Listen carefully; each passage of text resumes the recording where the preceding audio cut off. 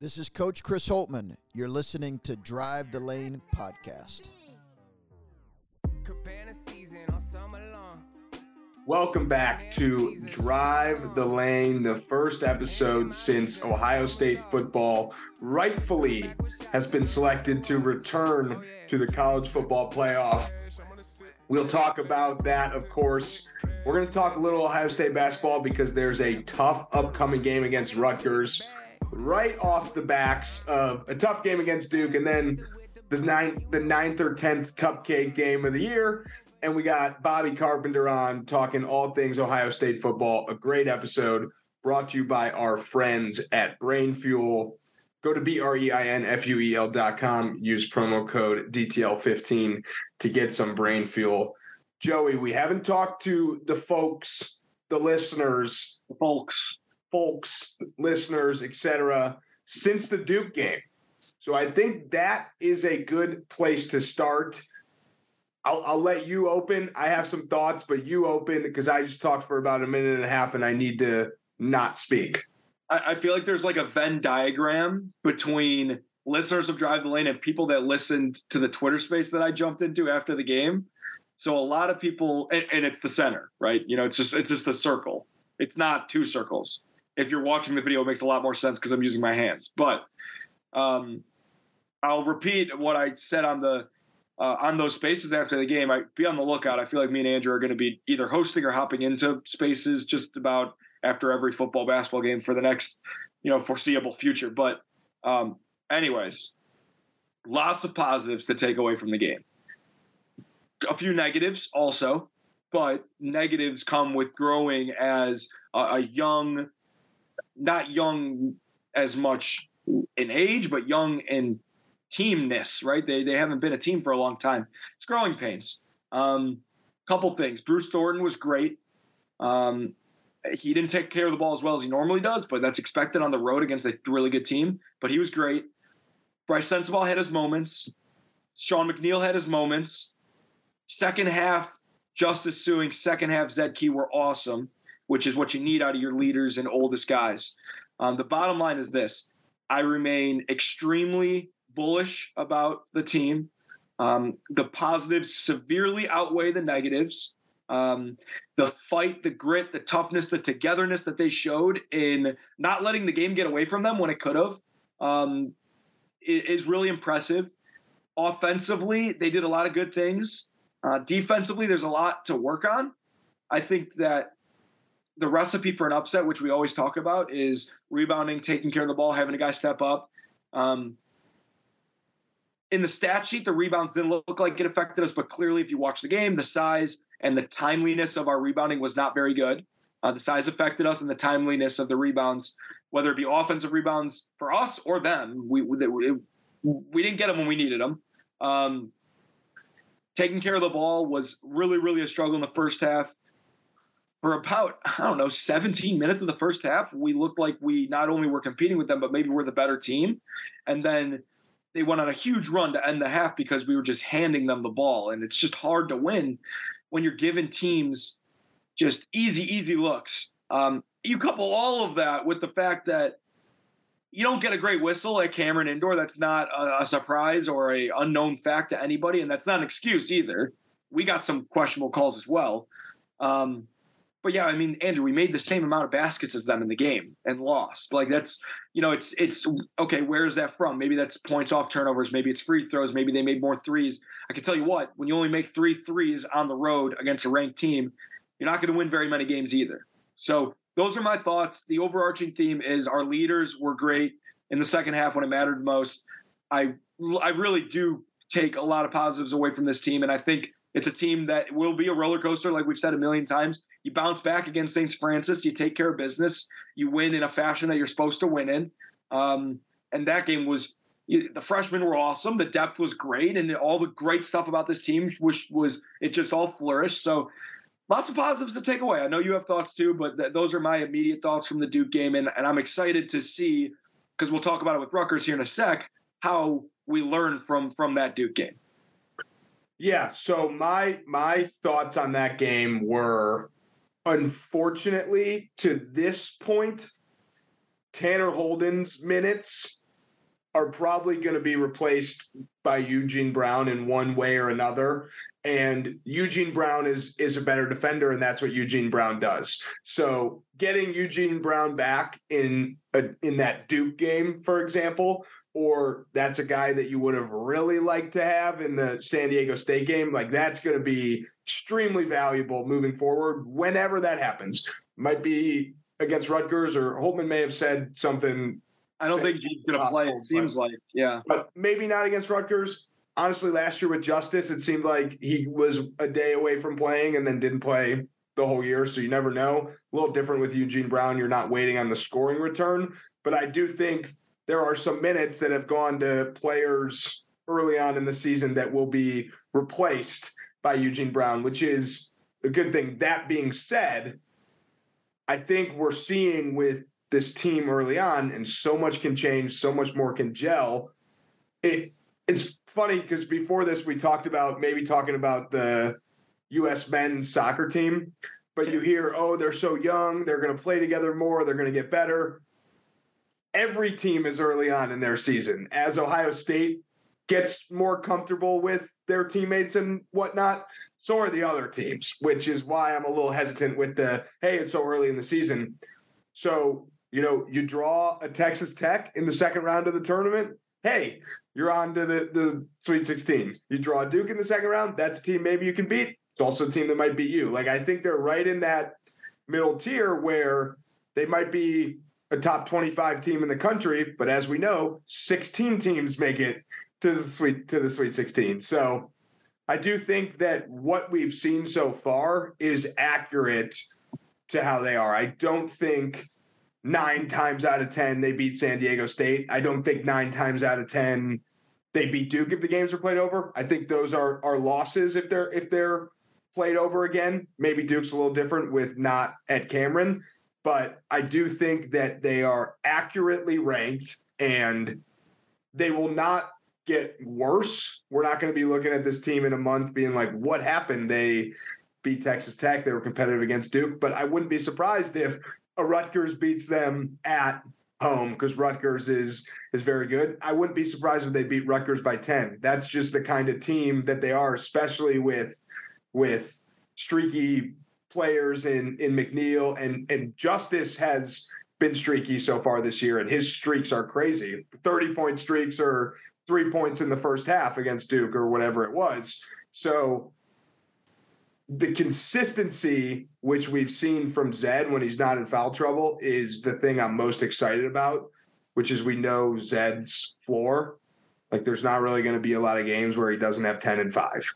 He doesn't have 12 and 7.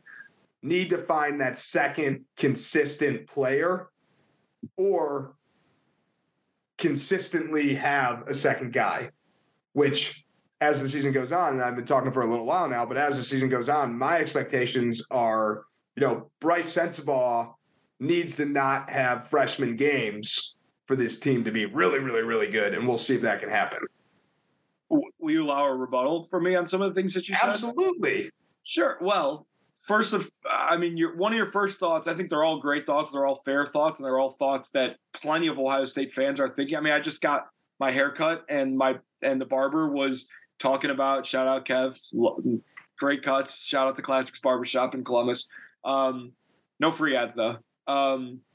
He was being critical of things. Like, I love it. It means people care. Like, I'm excited about that. But that being said, a couple things that I want to just play like devil's advocate for maybe. Number one, yes, it's early in the season for everybody, but like the struggles Ohio State has with 10 fresh new faces versus the struggles North Carolina has early in the season is way different. They are not a new team. They are not a new team. Ohio State is a new team.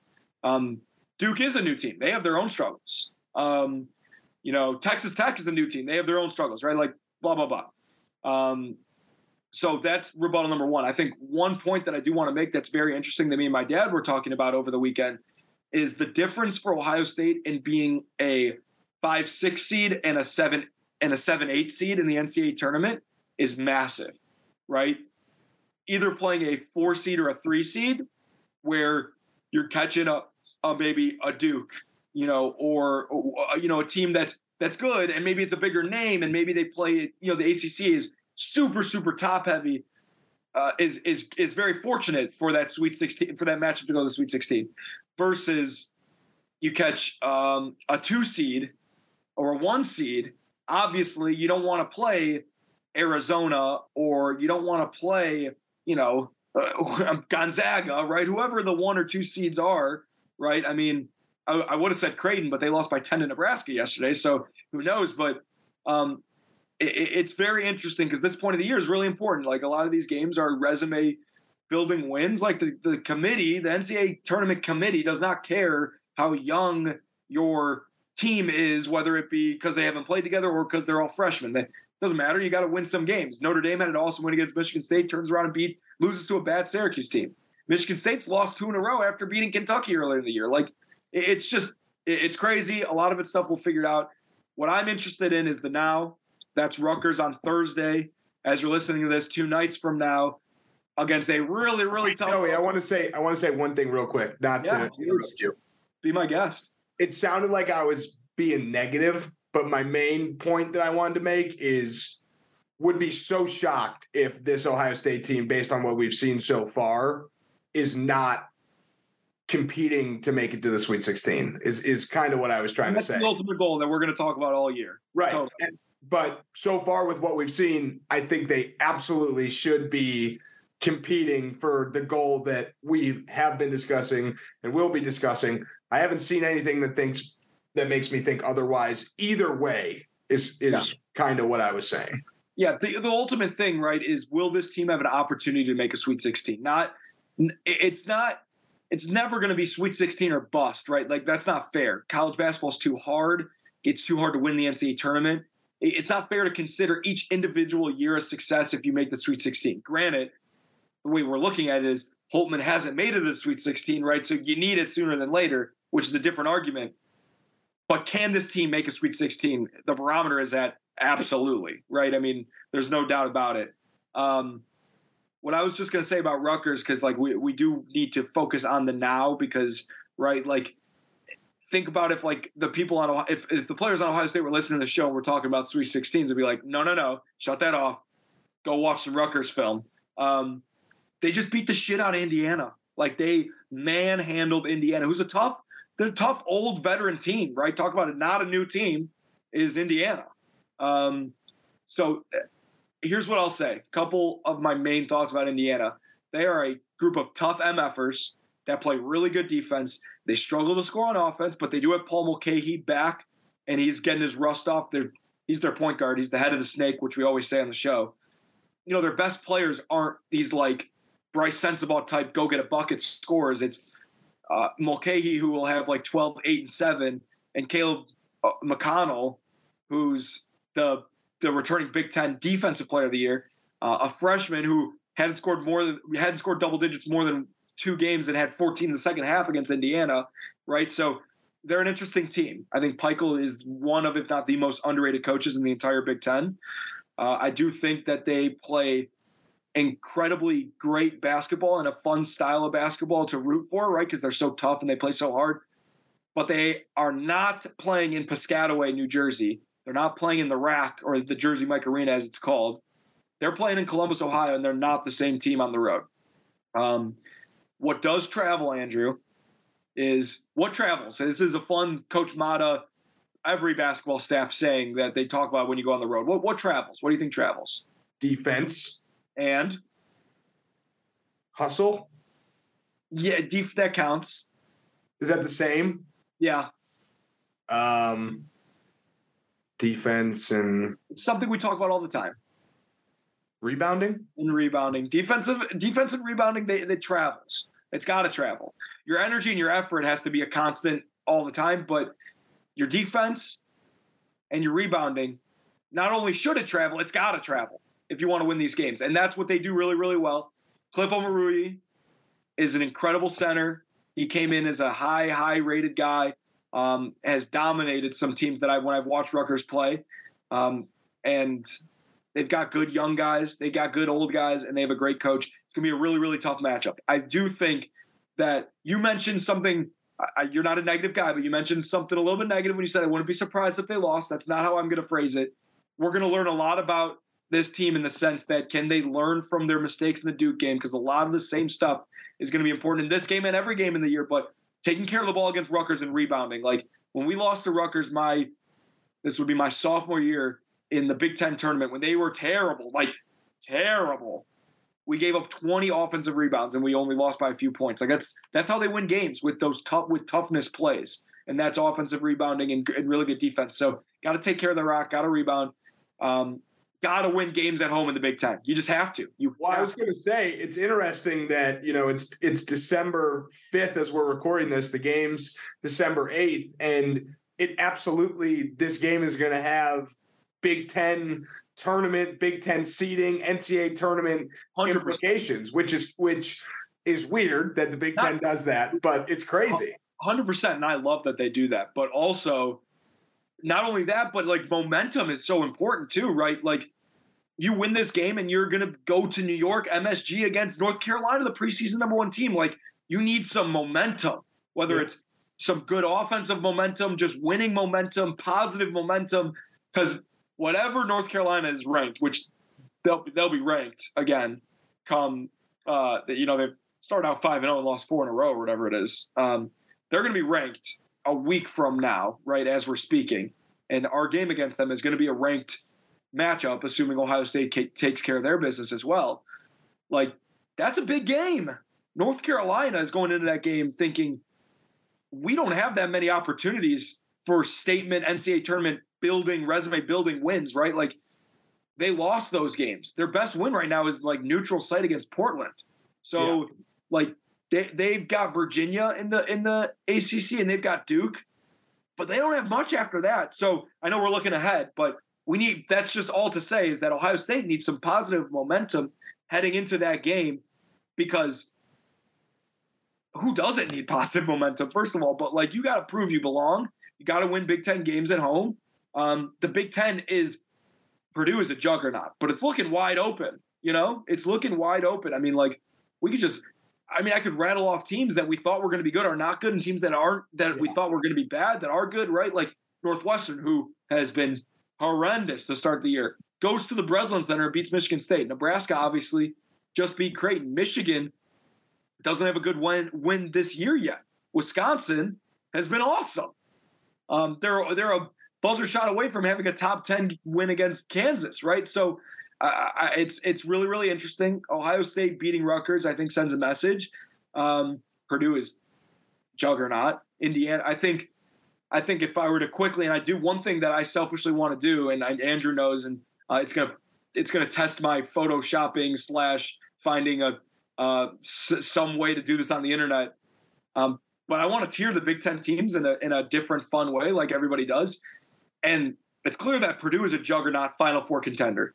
Indiana and Illinois are right below them, maybe on the same level, maybe not juggernaut status because they're not undefeated, but would not surprise me if they won the Big Ten and advanced far in March. But then it's like so muddy the rest of the way. Ohio State's got to prove some stuff. Michigan State's got to prove some stuff.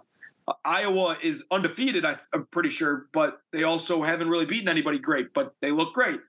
Yeah. And I'm missing a bunch of teams. So it's fun. I think this is important. But not as important as Ohio State winning in the college football playoff, which is obviously what we need to talk about next. We definitely need to talk about it, and change of plans. We'll just talk about all of it with Bobby Carpenter. How's that sound? I think that sounds great. All right, let's get to our interview right now. All right, join us now on Drive the Lane. And if you're listening and not watching, you got to take our word for it. The coolest backdrop since we've started Drive the Lane. Bobby Carpenter, welcome to the show. Hey, guys. Thanks for having me, man. This is should be fun as we get into bowl season here. Absolutely. Best time of the year. Bobby, I should say I'm a basketball guy through and through. Andrew's a football guy. For us, this is the best time of the year when you got everything going together. However, we've got a little 3-week break, but it's good news for Ohio State fans, obviously. We don't have to be anxious for 3 weeks. They're going bowling. They're in the college football playoff. What were your immediate thoughts leading up to the selection show and then right after? Yeah, there's a lot going on, obviously. And here's the one thing. We got Army-Navy this Saturday. They kept pushing this thing back. So now it's in the middle of November or December. We going out there working with Sirius. I'm taking my 13-year-old son who his birthday is December 1st. So it's kind of his birthday present to go out and see all that, which if anybody's never been there, I mean, I've been once. It's one of the greatest spectacles you'll see in all of sports. It's unlike anything else you ever see, any other rivalry. It's different. It's unique. It's awesome. But heading into this weekend, the Ohio State, I mean, there's a chance they could get in. There's opportunity. Would it ultimately knock? Would they be able to be there and be ready for it? And, you needed USC to lose and probably TCU to lose by 10 in my mind, maybe 10-14, which ultimately almost happened. I mean, there was a drop punt that kept them in the game, but just the emotional roller coaster, I think that most Ohio State fans were on, like me and everybody else. If you don't have control of any of the games, and really the players at that point, the coaches, I mean, their game was done on Saturday at 3:30.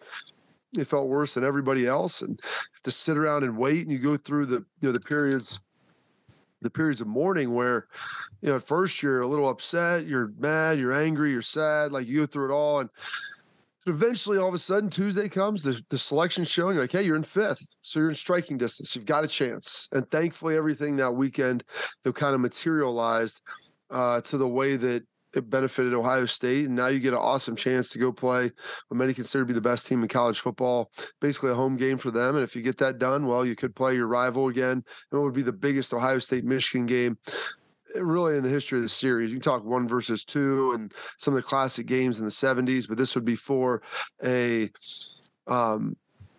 national champ that has no equals. It would, it's the sole tournament at this point. It's not like it was back in the day. So it would be the first time they met outside of that. So there's a lot going into this. First and foremost is Georgia, and there's changes on the coaching staff. I mean, the guy, Jackson announced he's not going to play. So there's a lot of stuff to kind of digest and look at, try to figure out. But I'm excited to watch Ryan and Jim put together a game plan and see what they can do. Yeah, there is definitely a lot on the line, but there was a lot on the line last week in the USC-Utah Pac-12 championship. I was joking with Joey, told some of my other friends as well. Maybe the most fun I've ever had watching a college football game was cheering for Utah in the Pac-12 championship. What were your thoughts during that game? Well, Cam Rising's an easy dude to cheer for. Yeah. I mean, I thought I knew what targeting was, thought I had a pretty firm grasp on it, and then he gets hit right in the face with the crown of a helmet. His helmet goes flying off. And, I mean, the dude pops up, puts his helmet on, smiles just to go out for a play, and then comes back in and continues the ball. And, for Ohio State fans, I mean, they were probably pretty nervous. I was at the beginning of that game. It was 17-3 or 14-3. It looked like that thing was about to get away. And Utah did a little bit, to USC what Michigan did to Ohio State. I mean, you felt like Ohio State was kind of ready to pull away from that thing. They could get up 14-3, like, they maybe could separate a little bit. Could never do it. They stay in the game, and Utah just kind of wears them down and made plays down the stretch. So, I mean, it was awesome. Utah's a fun team to cheer for. You cheered against them last year, and they're going to back-to-back Rose Bowls, and won the Pac-12 back-to-back years. So, big kudos to them, and what an awesome experience. One thing, as you're watching that game and you realize Utah is going to win, selfishly as an Ohio State fan, you start to have this inner dialogue, and maybe you're arguing with friends or family members. Do we want to be 3 or do we want to be 4? Do we want to play Michigan in the semifinal or have the opportunity to maybe play them in the final? I love this argument. I had my thoughts. My thoughts were really changed by my dad, of all people. What are your thoughts? Would you have wanted to see them first or the way we have it now?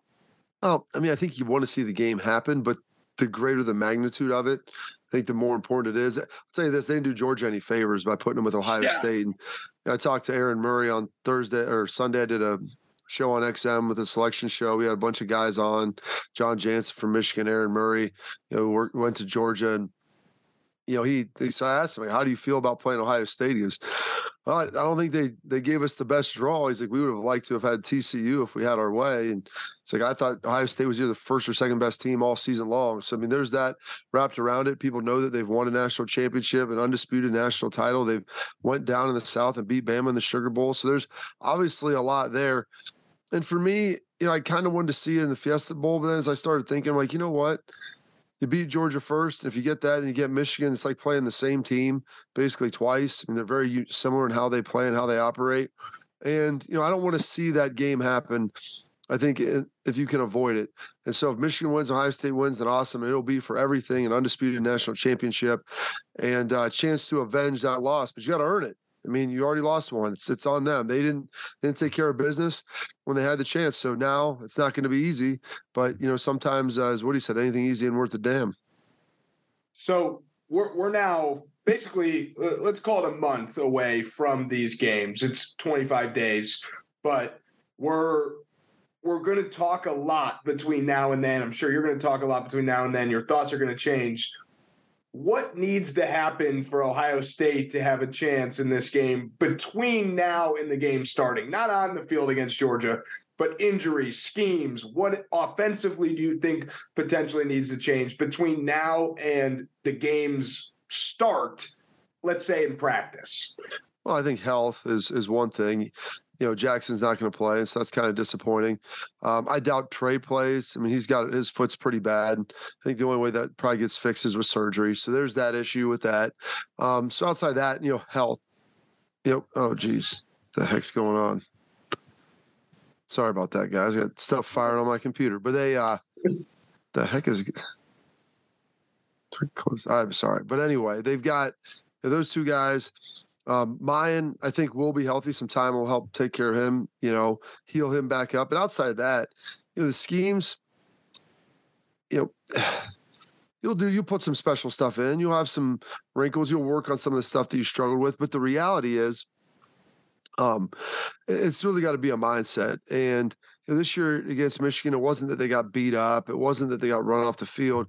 It was more of a fact that you felt like guys didn't make plays in critical junctures of the game. So that, to me, was the biggest issue. And that is almost a mindset where maybe you're a little tight. Maybe the anxiety got there, the nerves of building that game up. And so understanding like, hey, you push them really hard. You put guys in adverse situations during practice and understanding that, that'll be good for you because during the game, you'll know what to expect and the moment won't be too large. So I think it's a little bit, you throttled back last week. You got kind of a week off where you just got to work out of some light practices, do a little bit of that this week while the coaches are building the game plan and still recruiting. But you get some good workouts, get those guys running, and then you really start gassing up, and going in probably another week. So where you figure out, hey, how we're going to attack them, what's the best way to get about it. And, if you look at it, Georgia's secondary, that's probably the weakest part of their defense. LSU threw the ball over them. They just were probably a little more efficient. That game may have been a little tighter. And then, how do you attack them on the other side? Well, they don't really have elite receivers, so you got to stop their run game and stop their tight ends. McConkey will probably be back for him, but, it's about getting pressure, keeping Ben in the pocket. And so figuring out how to be able to do that, that's going to be those will be the keys. So let me ask you this on a bigger scale question for the college football playoff. Obviously, the recent announcement, it's going to 12. What are your thoughts on that? We have our own thoughts. We've talked about it. Want to know what your opinion is on the expansion. That was good and bad. I mean, Ohio State will probably always get in now outside of just an atrocious year, injury laden or something crazy happening. So you don't necessarily have that. And so the Michigan game won't maybe have the level of the gravity surrounding it because they're going to go divisionless too. So you can play them then. This year to play them back to back. And assuming how things kind of worked out now, maybe you would have played them a third time, maybe even in the playoffs. So, there's a lot of stuff that could happen that'll kind of change the way we look at college football forever. I do think it'll be good. It'll keep more people invested longer. And, hopefully it'll encourage people to schedule big games in the non-conference because, for top four teams, you're getting a bye. The next four teams get a home game. And so the difference between it being fourth or fifth will be huge. The difference between being, what would it be, eighth or ninth will be huge to be able to host or be able to be off. So body of work will matter. Who you're playing matters. And, it's going to be here. I could cry about it and say I don't like it. I'm okay with this, but the reality is it's coming anyway, and that's where we're at.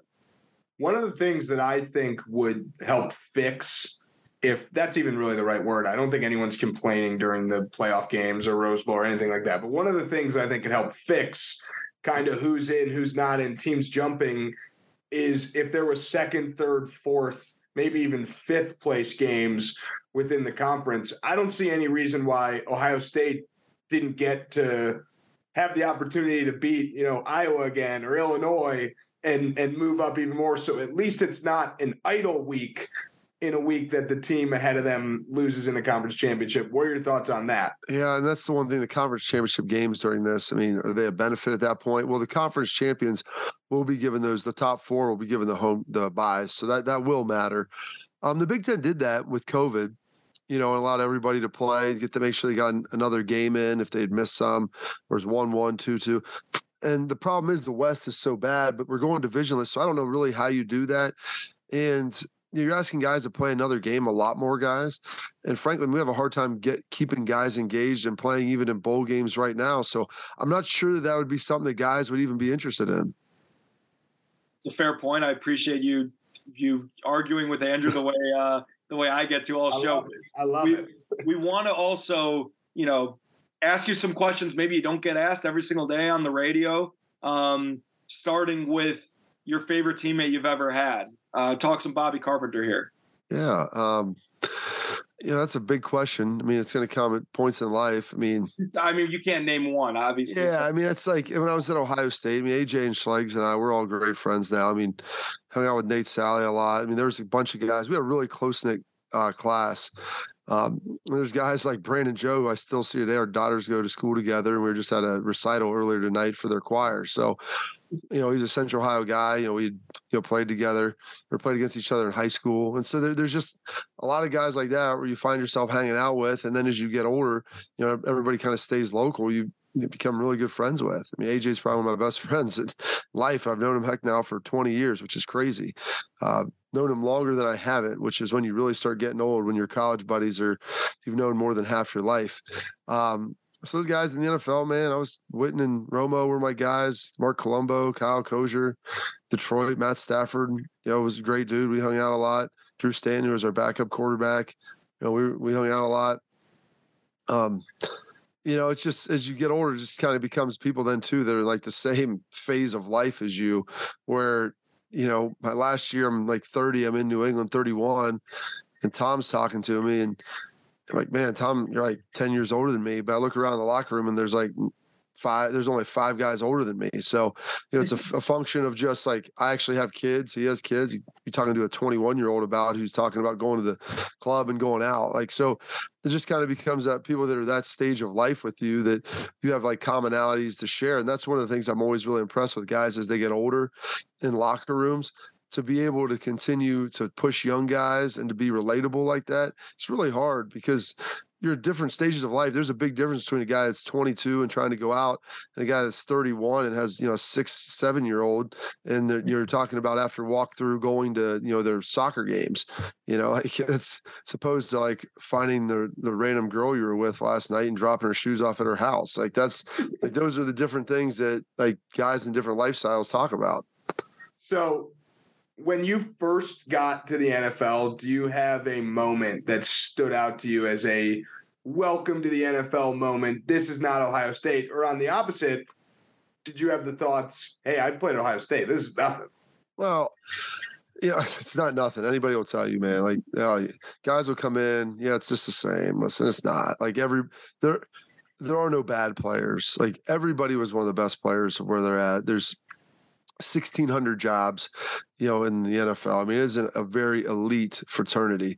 So, there are no bad guys. And so, like, as you work through that, I mean, my welcome to the NFL moment probably came pretty early, just simply due to the fact that I was drafted by Bill Parcells. My dad played for him. And, he was a guy I always grew up kind of watching when he was with the Giants. The first Super Bowl I remember watching was the Giants Bills in '90.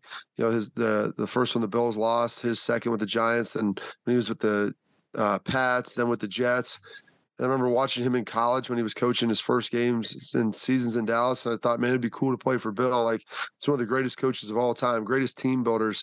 And, he has his first round draft pick always bring him water during camp, and it's an all season. And it's more of a function like it humbles the guy. But then my dad goes, he'll tell you things when you go up there. You'll stand there. Some days he'll just be like, thank you, walk away with things. How's it going? How's the family?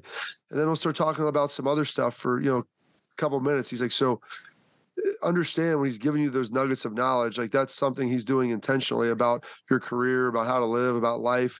And by the time I got to him, he was in his 60s. So he'd coached a heck of a lot of football and a lot of great players. So, my first practice, that was kind of it. They blow the whistle.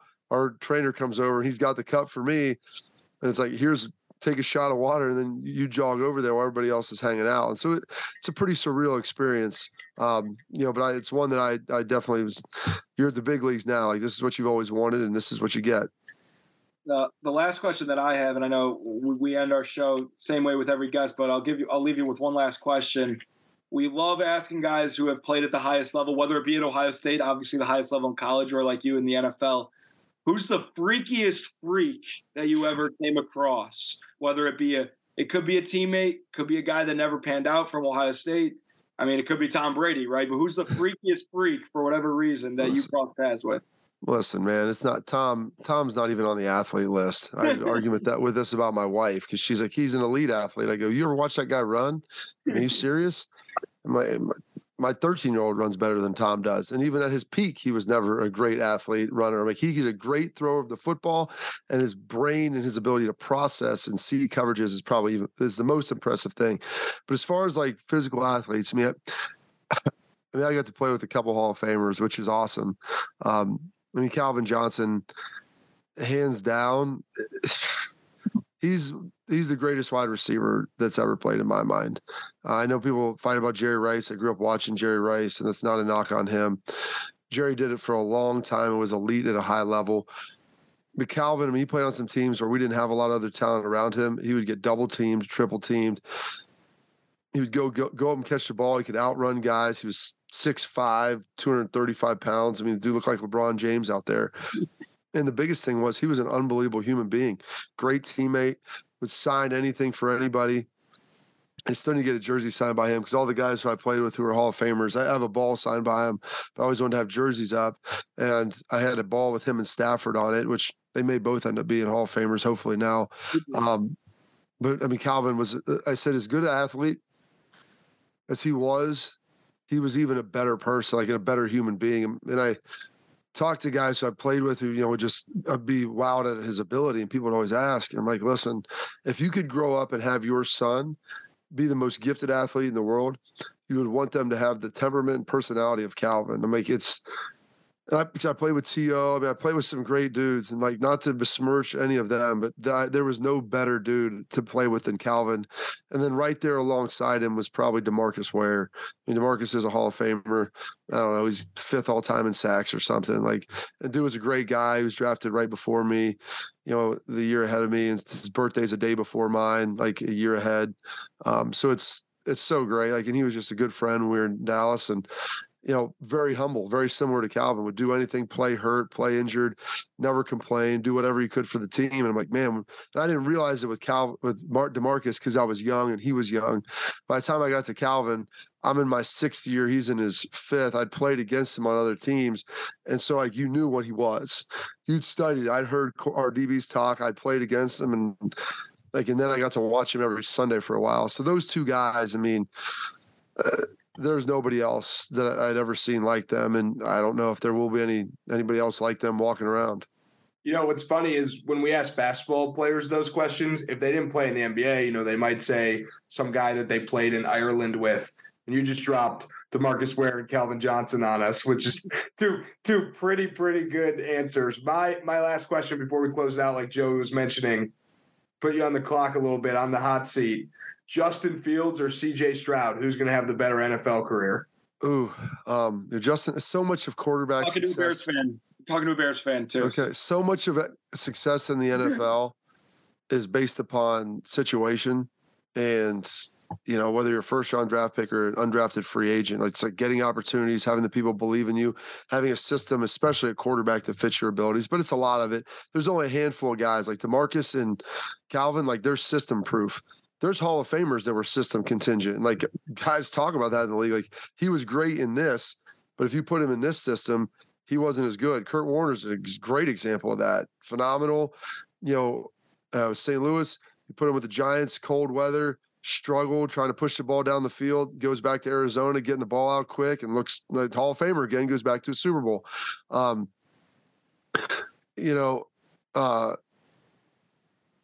Goodness. Sorry. Justin Fields or Stroud. Dude, Justin, I have an immense respect for Justin. And not that I don't like CJ, but Justin Fields is a grinder. He's a worker, man. He lifts it's important. A lot of quarterbacks are like baseball players. They don't want to lift weights. Like, dude, you get hurt. Your body will fall apart. It'll break down. Guys who do not work out in the NFL have injury issues. It's like Ken Griffey Jr. He never worked out. The natural. You know what? His career, it was not what it could have been because he was always suffering soft tissue stuff. So Justin works out. He's an alpha. He's a leader. They need to get him some weapons in Chicago.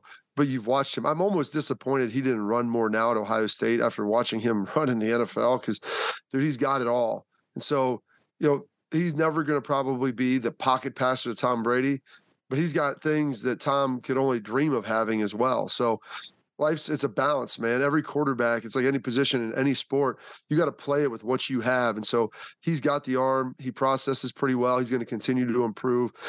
They just got to get him some weapons and get him some protection. Like CJ is probably naturally a better thrower of the football, a little smoother, but he's got to come into his own. He needs to make sure he's the leader, and the demonstrative personality that he needs to be. And you also, you got to be able to pull it down. You got to be a winner, and being a winner is doing whatever it takes for your team at that time. What is required to win? And so if that's running the ball a couple times in a game, like I said, you watch Cam Rising take one on the beak, man, and pop back up and keep going. I guarantee you every player on Utah would run through a wall for that guy because of how he played, pops up, and he's doing it. Took a play or two off. He takes his helmet, has to go out for one, pops back in and goes and wins the game. And so you see guys do stuff like that. Watch Bryce Young battle through some stuff at Bama. Like, guys love that, man. Jalen Hurts, you see him with the Eagles, like having that about you. And like Justin Fields did against Clemson, battling through with freaking ribs. Guys know it hurts. They're not pretending that it doesn't, but that means you're willing to give a little more to them. And I think that's what's important. So, I'm going to lean on Justin right now just because I've seen more of him and I've seen him do more of what it takes at this point. And so there's still time for CJ, but this last couple, hopefully 2 games, has an unbelievable opportunity to be a legacy definer for him. And I pray for his sake that happens. And because I want to see the kid have as much success as possible. Absolutely. No doubt about it. But the way we want to leave you is how we end every show. Sponsored by Brain Fuel, presenting sponsor. We'll let you get out of here quickly, but first, we got to turn the tables on you. You're a pro's pro at this, but what questions do you have for us? It's your show. Oh, gosh. What questions do I have for you guys? Well, football, basketball, life, we're an open book. Rip away. Your show. Andrew, where did you get the idea that you thought everybody would want to play on the final week of the season, even if you're playing a team that's 7th in the Big Ten West? I'm sick of hearing complaints about Ohio State being idle on this weekend or last weekend and then getting in. So fine, have them beat Iowa by 50 and then it's justifiable why they end up 4. Listen, Alabama won 2 national championships without even winning their division. No one said boo about it. So everybody can complain right now, but the reality is that will be fleeting as soon if the questions are answered and the things are taken care of. So we got that. And then, Joe, you're a big hoops guy. Holman lives down the street from me. I talk to Chris from time to time. How are we going to be this year? Honest opinion. I don't need Tim Hall in a 4-hour answer. I love my guy, Timmy, but, what do we got working with here? Yeah, I think we just talked about on the show a couple different things. I think that this is one of, if not the most talented rosters Ohio State's had, which is, number one, a positive, but number two, something to look forward to for the casual Ohio State fan. It's going to be a fun product, I think, this year. We're not playing a ton of defense early on as we have 10 brand new faces to Ohio State, not only to college basketball, but also like Big Ten basketball, a lot of transfers. I'm very positive and bullish, like Timmy Hall, about this team because of the talent. You couple that with an incredible coaching staff, I think that's a recipe for success. Great point guard play so far. We don't have the biggest front line, but they play bigger than they are. Dudes that care, dudes that play hard, the type of team that you want to root for, right? That play hard, they're in every game, they care at a really high level. I'm not going to sit here and not be biased. That's just what I know. This is your show for the last few minutes, but it's we have a job And that job is to make sure that people, number one, are informed about Ohio State basketball, but also get the positives from it as well. So I feel good about this team. There's been plenty of other teams that I felt really good about that haven't done well, but the pieces that they have are, the goal is to make the Sweet 16, right? That's the goal right now for Ohio State basketball. And on a scale of, can they to can't they, it's at absolutely they can, right? So I hope that answers your question. I know that was a roundabout, very Timmy Hall answer of me, but I'm a fan. I'm a fan of this team. So last one for both of you guys then, and it's for football, basketball. And basketball's seen a lot more, and football is they're a little more down the line at it, and it's a little more mature. But your thoughts on the there's over 700 players as of Monday night in the transfer portal. There's only 11,000 scholarship players in all of Division I FBS. I mean, that number could hit 1,000. You could be at almost 10% of guys in the portal. You guys are a little younger than I am. Your thoughts on it? So I went to Mizzou, and Mizzou transfer portal to Ohio State fandom.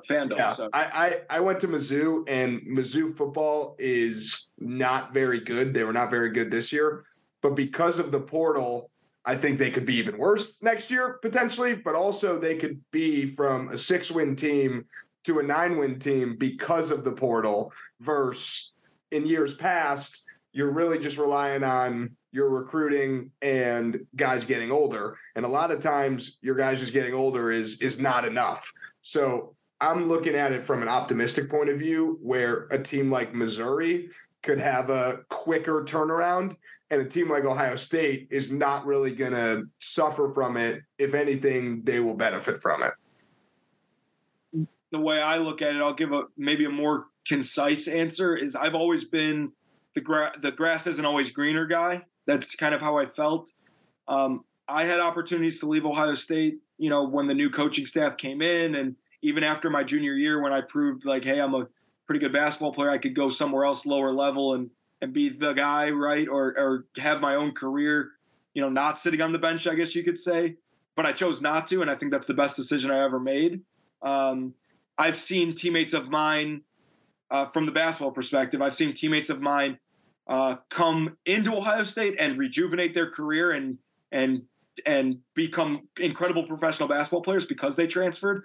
I've seen guys leave Ohio State, and it's been the worst decision they've ever made. I've seen guys leave Ohio State, and it's been the best decision they've ever made. I think there are scenarios where it is important, and I think that guys deserve the opportunity, if it is the right situation, to play right away. But I do think that more people need to be understanding that it's not going to be easy. And if it was easy, everyone would be doing it. And there's something to be said about a guy who sticks it out, proves his worth, and gets over that hump to become a great basketball player. So that's kind of my view on it. I do think Holtman has really embraced it, which I think is important. Like Jim Boeheim has not embraced it, and they are going down the tube. So you got to embrace it. You have no choice. But man, I have a hard time based on my career, high school, college, thinking that I would have been better off transferring and starting over, basically. So that's kind of how I feel about it. How do you feel? Good. I mean, well, and that's my thing. I said, I was talking to Eddie George about this today on my XM show, and I'm like, I think it's probably good for about 10 to 15% of guys. But I'm like, the reality of it, there's probably about 85 to 90% of the guys that should stay where they are and grind out and improve their situation because they're leaving because it's just hard. But the reality is in any college athletic, and the reality is for anything in life, and I've tried to talk to some of the guys, about this, and I had great conversations with J.K. Dobbins about this when he was even talking about, dropping out of the business school when he was there because it was hard. I'm like, well, yeah, dude, but anything you've ever achieved in life that has been worthwhile was probably hard, because if it wasn't, then it really wouldn't be worth a damn. So like that's what Eddie's like. Eddie George had a very unique path. I mean, he went to Virginia Military, I believe. I think he went to VMI, didn't start till his junior year, didn't really play a whole lot, and was just kind of viewed as the next guy up, but was like a relentless workout guy. I mean, busted his butt all summer, every year. And so because of that, he ultimately wins a Heisman Trophy and like goes on to borderline NFL Hall of Famer, has 11,000 rushing yards and all this crazy stuff. And he's like, you know what? If I would have had that temptation, I'm not sure where it would have been. He goes, but we didn't have that, so we just leaned into the work. And he goes, I think that's a problem now, is me trying to tell guys this, and whether it's Ohio State or Tennessee State, he's like, you've got to slowly feed them this and like get them to believe it, because they've never had to do it before. And so you're raising a generation of people that have been crippled by the fact that they've never had to overcome any type of substantive adversity and had to work through issues. And so while I agree, there's probably 10 to 15% of the guys, you know what? So you're fine. Psychologically, you're great emotionally, you understand what you need to be able to do to play, and it's just not shaping up because of personnel or maybe scheme, system, whatever it is, fit, and you go somewhere else and it works out. But a lot of guys, I don't feel like the reason it works out is because they're leaving for the wrong reasons to begin with. Yeah, I hope that whoever's advising the student athletes say, hey, Caleb Williams is the outlier. He basically left Oklahoma to go to the same exact thing at USC, same coach, other players, same system. So I hope he is not now the standard of what you can do in the transfer portal. And that's what I said, like he's all right. Like Justin Fields, very positive situation. It's like people look at those are more the anomalies than the rule. And that's what everybody wants to point to, the exception. Look at this guy. And I'm like, yeah, but that guy is far different than what your situation is. And everybody wants to always embrace it. And, well, you know what? So coaches always say, well, this guy did that. Well, you're not that guy. You can't play like that. You have to play the way we tell you to play, because you're not that gifted. So you have to be coachable and do those things. And it's no different than it is, telling somebody, hey, you shouldn't leave. Well, no, you're just hating up. No, I'm just telling you this because you're starting over. And let's say you go there and you don't play. What are you going to do then? And I feel like there's going to be guys who go to 3 schools in 4 or 5 years, leave with a degree, maybe not, but they have no connections. They really didn't have the experience, the growth opportunity they had, and they're no better off graduated from college than they were the day they stepped on campus. It's interesting. It's probably only going to get worse before it gets better. It is what it is, but all we know is that Ohio State's going to beat Rutgers on Thursday, and Ohio State's going to beat Georgia. And we appreciate your time, Bobby. We know we've kept you a little bit longer than we intended, but you're the man. This was a blast, and hopefully this is the first of many episodes with you. Hey, no problem, guys. I appreciate it. I've got 4 kids, so it's got a lot of stuff going on. So that's the main hindrance to being able to do anything. Sounds like you want to enter the dad transfer portal. Yeah, exactly. I tell my kids that you guys can transfer wherever you want. You don't realize what you're leaving. So grass isn't always greener. Exactly. Thanks, man. Hey, thanks, guys. You guys have a good one. All right. Yep. You too. All right. We hope you guys enjoyed that interview with Bobby Carpenter. A lot of fun. Exceeded our expectations, not in terms of, quality. I'd say in terms of, quantity, how long it was. He gave us a lot of time, which was great. He asked some great questions, which is always great. Joey, I think we should do a fun episode next week because there's no Ohio State game until the North Carolina game. So we can touch on the North Carolina game, but we got to come up with something fun to do next week where there won't be any basketball games for over a week and football is weeks away. So if you have any ideas out there, hit us up, hit us on Twitter. We're going to come up with something fun. I love it. Maybe a little draft, maybe a little back to our summer roots. Who knows? I mean, we got a couple guys that we have in mind of who we want to have on just because it will lend to a fun episode. But yeah, man, it's the best time of the year. Like we were joking with Bobby, like football, basketball, it's all aligning. Monday Night Football is on. The NBA is on. Caitlin Clark from Iowa, she's on TV. If you haven't watched her and you like sports, like you're in for a treat there. But yeah, this was a really fun episode. Like you said, exceeding expectations, probably not the right way to phrase the interview with Bobby, but like he gave us way more than we asked for. That's what it boiled down to. We talked about 15, 20 minutes with him and he gave us 35. And he asked some incredible questions at the end, insightful and fun questions. Just repeating what I said. I know, I'm just saying we had a blast. And, like we also ended the interview by saying the only thing that matters is Ohio State beating Rutgers and Ohio State beating Georgia. I'm not going to give you a buckle up and drive the lane in respect to the college football playoff. There's not enough time for that. But obviously, we know what lies ahead on Thursday, a really good Rutgers team. Let's take care of business, and let's hop into a Twitter space and chat it out afterwards. So we're not doing a buckle up, drive the lane? No, we are, but I'm just but not a beat Georgia. Right. Yeah, exactly. I'm just prefacing. That's all. Shout out Denny, intro, outro. Shout out. We're having Denny on soon. Maybe that'll be part of the fun episode next week. We owe him a basketball. We want Denny. The fans are cheering for Denny. We owe him a basketball interview. Mizzou, Kansas Saturday. Definitely tune into that. The border war is back. Missouri Tigers are 9-0. I said earlier this year, Joey, it's happening this year. Ohio State, Mizzou basketball matchup. It's happening. So what would it be right now? Maybe like a 4-5? That's too hard, though. Not a 4-5. I think it'll be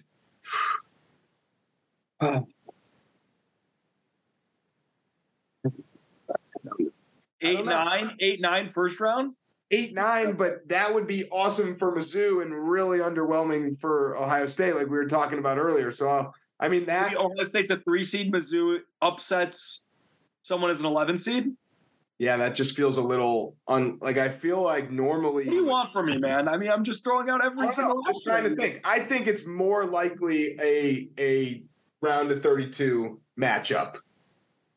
Yeah, well, there's only so many options it can be. No, there's a few. It could be a 1-7, a 1-8. Who's the one? Or what? Mizzou's the 1, and Ohio State's the 8 or 9. Right. You think Chris Olave has more or less than 0 fantasy points tonight? I think he has equal to 0. It was in a must-win situation, Andrew. I was given a gift of my opponent scoring less than 100 points. But what do my running backs do? Get 4 combined touches in the game. So Olave's frustrating because sometimes he's incredible and sometimes he sucks. Well, it doesn't matter, Andrew, when the other team is but the Saints uniforms are sick. We'll talk some fantasy next week. Buckle up. Drive the lane. Go Buckeyes. Show who the real Scarlet team is. Beat the Scarlet Knights. I'll be there. Clocking out early, that's the shit I don't like. Been getting paid since I was riding on the bike. Hit the pedal with the 8th, hopping on the 9th flight. I've been chilling out of sight, I'll be at the bar tonight. Told the bartender, go and take my card to swipe. You try the same thing, but your card get declined. White rappers nowadays, no one not too hard to find. I'm so dapper with my ways, I'm gonna linger in your mind. Always told me good things will come to those who are patient, but I've been way too patient, writing bars in my basement. I'm anxious in the real world, it's time for me to say this. The basics, the talent in my mind, I can't waste it. My life is too safe, it's my time for risk taking. I'm baking my mind every day, it's the same ish. Lazy, my grind needs to get a new facelift. Coming from the underground and busting through the pavement. Rock with it and lean with it. My team win it, my team win it. Now rock with it and lean with it. My team turn up when I spit it. Now rock with it and lean with it. My team win it, my team win it. Now rock with it and lean with it. My team turn up when I spit it. Don't think that I'm playing because I'm saving the game, and I said that I will be more because oh yeah, that is so raving, racing and pacing around all these lames in my lane, out my way unless you're trying to pay me. Not from the playpen, it's coming from the jungle. When you hear the bell, you better be ready to rumble because I'ma grab the gloves and I'm gonna flex my muscles. Go ahead and spit some bars, but you're probably just gonna mumble. A lot of rappers these days really need to get them humble cause they think they at the top, they better stop before they stumble. Cause I'm swiping all their biddies while they swiping right on Bumble. And your girlie calls me daddy, but she only calls you uncle.